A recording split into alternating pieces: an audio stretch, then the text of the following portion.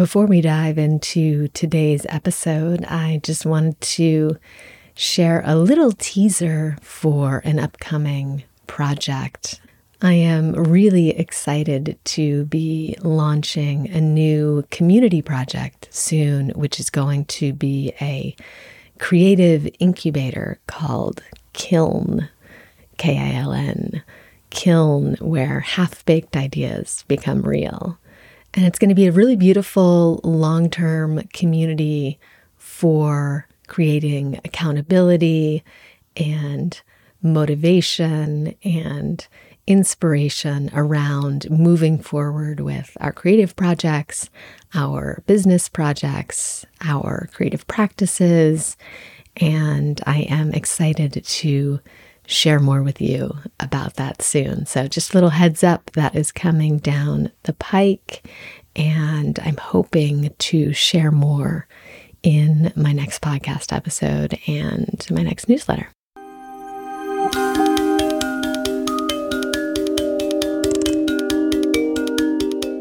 Hello, hello, hello. I'm Jocelyn K. Glei, and this is Hurry Slowly, a podcast about creativity and consciousness and healing.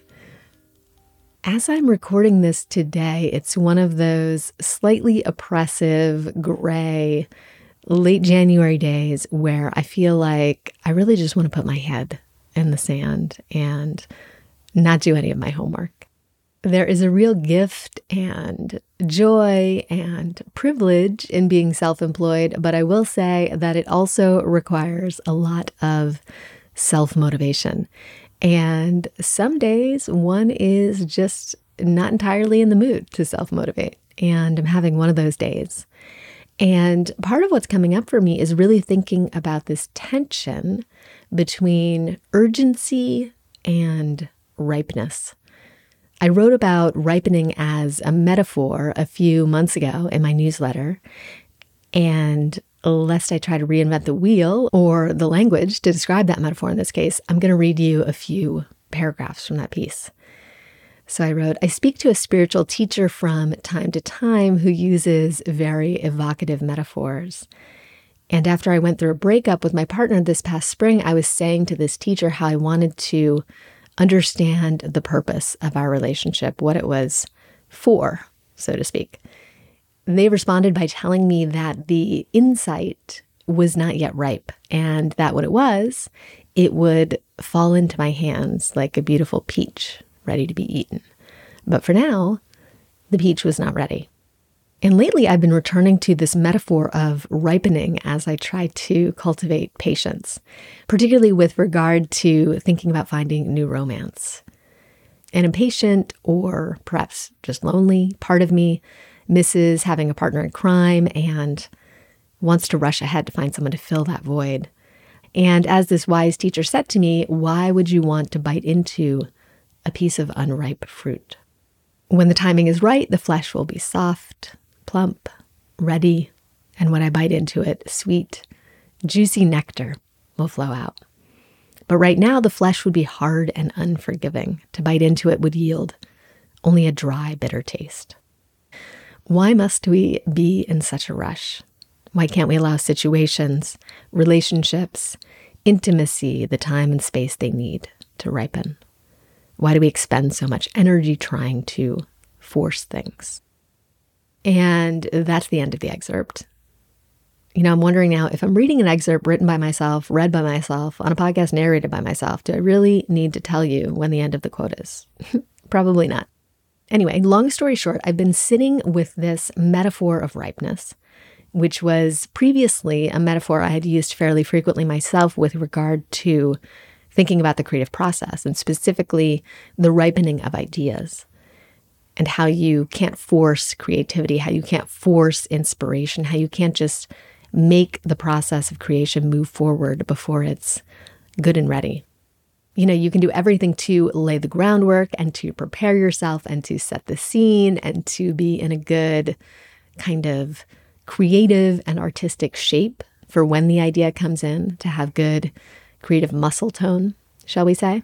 You can do all of those things, but you can't force inspiration or insight or clarity to come. It will come when the time is right. And what I'm finding so interesting in this moment is how the rhythms of ripening are in tension with the impulse towards urgency. We live in a society, in a culture, in a way of thinking that is entirely predicated on urgency. Every time we interact with an app or any other type of contemporary technology, Instagram, TikTok, Uber, Netflix, your email app, your calendar app, your messaging app, every time we interact with those apps, we are steeping in a set of values that stem from a core impulse towards urgency, towards the values of speed and efficiency and progress and instant gratification. And in these settings, in these apps, there is always an emphasis, always an importance that is placed on urgency. Just think about the whole idea of notifications, which we're so inured to at this point, right? Most apps that you encounter, even my weather app, for instance, has some kind of system for notifications. And underneath that emphasis on notifications is this idea of urgency, of the importance of an immediate response. And so you have this little red dot or this little red number that is urging you to respond to other people's demands as quickly as possible, with no particular regard or consideration for what your schedule is or what your priorities might be. The design of those little red bubbles is the equivalent of an all caps shout that says, responding to this notification as quickly as possible should be your priority. It's asking me to pull my attention away from whatever else I've focused it on and pay attention to this incoming thing, this tweet, this DM, this email, this Slack message, etc. And one manifestation of this technological coercion that I'm finding so interesting lately is, so for those of you who have an iPhone, you'll know that iOS offers a do not disturb function that will mute push notifications from your messaging app. So you won't be notified or ostensibly interrupted by new text messages that you receive. And they recently added a feature where if someone has do not disturb turned on and you message them, it will tell you that they have notifications silenced. But then when you send them a message, it tells you again that they have notifications silenced, and then it gives you the option of notifying them anyway. And I always think, well, why do I have the power here? Why do I have the power to interrupt this person who's clearly made the choice not to be interrupted? Why am I the one who gets to decide if they're interrupted? Why isn't the person who turned on Do Not Disturb in the first place the one who has the most power in this situation? And of course, Apple probably created this feature for emergencies, like when you really, really need to get in touch with someone. But how often does that actually happen? I'm quite sure a vanishingly small portion of text messages sent are a true emergency. But the one use case that they're planning for is an emergency. And that's exactly what I'm talking about here. This state of emergency or this state of urgency is the default modality of relating that these apps invite us into. These apps and tools emphasize the importance and urgency of someone who is asking you to do something or to pay attention to something. They emphasize that over all other things. They're getting this notification to you urgently so that you can respond to it as quickly as possible. And I would argue that this emphasis on the importance of urgency is present in literally almost every single technology or app that we interact with on a daily basis. And what that means is that every time we engage with that app, every time we strengthen our relationship to that app, we are, in a sense, unconsciously reinstantiating those values within ourselves. So every time we interact with that app and we get that message of urgency, we kind of retake on board this idea that, oh yeah, urgency, that's what's important. Oh yeah, speed, that's the most important thing. Or let's say, for instance, you're interacting with your Apple Watch and you open the sleep app and you're looking at all the stats that it shows you about your sleep over time. How many minutes of REM you had, what the overall duration of your sleep was, how much sleep you should be getting over time, and thus what your sleep debt is. Yeah, that's a real word, sleep debt, D-E-B-T, sleep debt, what your sleep debt is. all with the intention, sharing all of this data with the intention of helping you track and improve your sleep. And I should add that the first time I saw someone looking at the sleep data, it blew my mind. I was like, oh my God, looking at this data would give me so much anxiety about how good or probably bad I was at sleeping. But anyway, my point is, baked into the experience of this sleep app is the idea of optimization. The idea that you can and you should optimize your sleep is the message that interacting with this app communicates to you. So as you use that app, as you relate to it and you use it to make sense of your world, in this case, the world of sleep, it reinstantiates the importance of thinking about your life through the lens of optimization within you. Whereas using Uber, for instance, reinforces the value of convenience and instant gratification by presenting you with, a taxi or a ride almost out of thin air. And using Netflix or Hulu reinforces those same values of convenience and instant gratification by giving you whatever you want to watch on demand and instantly, and so on and so on. So we're constantly getting these messages that are kind of re-implanting us with what I think of as the values of technology, the values of urgency, of speed, of optimization, of progress, of convenience, of instant gratification. And as we interface with these apps hundreds of times a day, we're being reminded again and again to center those values, to regard them as important and worthy of our focus. But here's the problem. Those values are deeply at odds with the natural rhythms of life and the natural rhythms of the creative process, where urgency, this relentless go, go, go, go, go without cease, is not what is centered. Right? There's a dance and there's a pulse and a pause and a breathing in and a breathing out, a season to grow and a season to wither, to release, for the leaves to fall off the tree.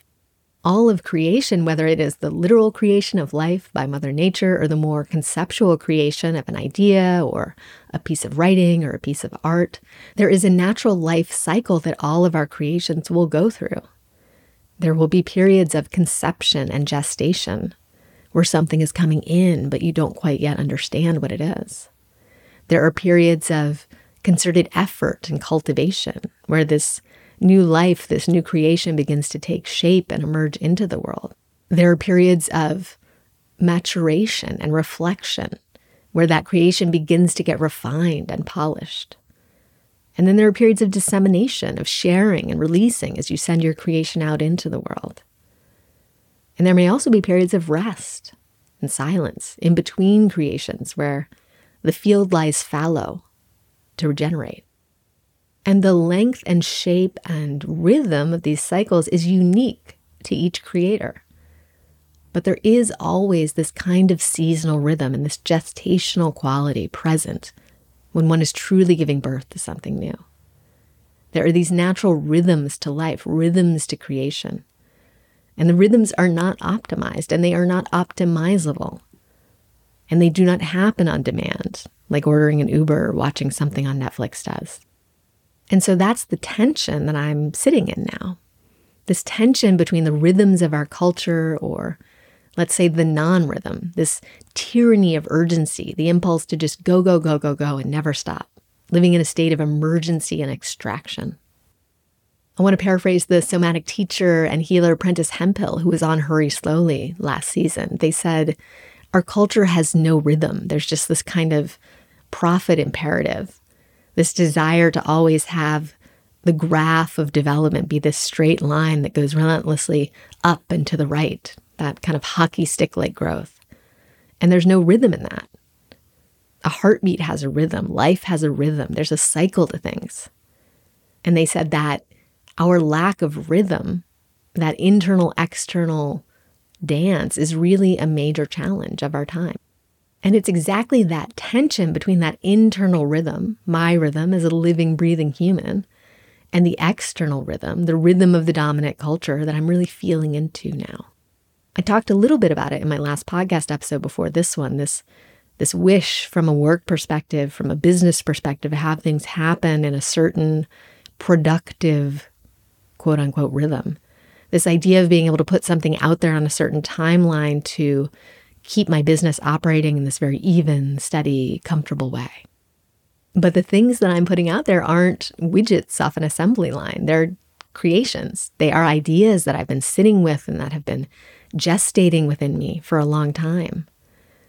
I have the name for this new community project that I'll be launching very soon that I mentioned at the top of this episode, Kiln. And it's a name that I've been carrying around since 2021. And it's the seed of an idea that has finally found its home. It's finally in the soil and growing roots. But the germination of that idea started almost 3 years ago. And it was waiting and gestating slowly in the background for a long time. And then more recently, it kind of came into the foreground of my creative process. And even still, certain elements of it are still gestating. I don't quite have this full clarity yet. It's getting close, but it's still awaiting that full ripeness where I can see the fruits of my labor weighing heavy on the tree, and I can just reach up and pluck that idea off and share it with the world because it's fully ripened and ready to be tasted. But that ripeness can't be forced. And so these rhythms that are very natural to life, these rhythms that are very natural to the creative process, are really in conflict with the rhythms of technology and the rhythms of our workplace and the rhythms of capitalism, which just push us into this unrelenting rhythm, which, as Prentice said, is really no rhythm at all. This unrelenting rhythm of extraction and progress without ever pausing for renewal or for resourcing. And so the question is, how do we live in that? How do we live in that kind of cognitive dissonance? Or not even cognitive dissonance, but heart dissonance, where there's all this pressure to focus on urgency and efficiency and instant gratification. But what life wants, what your heart wants, is time to spread out and to explore and to gestate and to ripen, where there's so much of the process that is happening in the background, underground, under the skin, unconsciously, where so much of the generative process is not about visible production and sharing. And so there's that heart dissonance there, the feeling of the chasm between the rhythms that feel life-affirming to us as humans who yearn to create beautiful things and the anti-rhythm of unceasing urgency that fuels the culture that we are steeping in every day. And because there is that dissonance between those two things, between our internal experience and our external experience, it means that we have to kind of constantly be shoring up our consciousness. This feeling of urgency keeps coming at us like waves crashing on the beach. And each wave erodes our ability to be in touch with the natural rhythms of creation a little bit more. And so to counteract that erosion, to continually shore up our consciousness around the values that truly matter to us, we have to regularly come back into the heart space. We have to regularly check in on and remind ourselves and reconnect with the energy of the values that we hold dear. If those values include being a creative person, if those values include being a conscious person, if those values include being present in your body, being present in the world, being present to your life, then you need to know and to acknowledge that those values are going to be constantly tested as you move through this world that we live in, as you interact with these apps, as you interact with these technologies that are telling you and telling you and telling you that urgency is the most important thing, that extraction is the most important thing, that optimization is the most important thing. And if you don't want those values to come into you and take over the way that you think and the way that you function, there is the need, I think, to cultivate a robust practice of revisiting and reconnecting with the values that actually do matter to you. To cultivate a practice of revisiting and reconnecting with the rhythms that affirm life and that affirm your creative practice. I recorded this episode as a reminder to myself because I was getting sucked in by the riptide of urgency, by the riptide of the dominant culture. It was pulling me out to sea. and I was feeling unmoored. I was feeling disconnected from the deep knowing that animates my creative practice, from the deep knowing that animates any act of creation. And I had to take some time to talk to a friend and to let them remind me of my own knowing, and then to remind myself of all of the work, internal and external, visible and invisible, productive and unproductive, that has unfolded over the past year for me. And I paused to acknowledge all that I've accomplished and all that I am, for whatever reason, not ready to move into yet. And I'm returning to an appreciation of and compassion for the mystery of gestation, the mystery of creativity, the mystery of life. It's so hard to trust the slow unfolding of mystery amidst a culture that rampages forward without thought or rhythm, where the only prize is an urgency that you will never get to the end of. But I am trying to trust. My friend Sebede has a tattoo that says, "Trust life." And I've been thinking about this idea of trusting life. Urgency is not life. Productivity is not life. What is life? What are the rhythms and the values that affirm life for you? How can you stay close to them, connected to them? How can you cradle them in your consciousness? These are the questions that I'm asking. Thank you, as always, for listening. I'm so grateful for you, my invisible audience, because without you, I literally cannot write. I need to imagine someone listening to activate my voice. So I'm truly honored to have you here. If you would like to stay in touch, I would love to have you join my newsletter list, where I write about creativity and consciousness. I send out a new missive every 2 to 3 weeks, and every letter includes an essay from yours truly, new offerings, if I have any, and a highly curated list of links to great articles, podcasts, and other little bits and bobs. You can sign up at jkg.co/newsletter. That's jkg.co/newsletter. And thank you again for your attention and presence. And please remember to take your time and appreciate the mystery.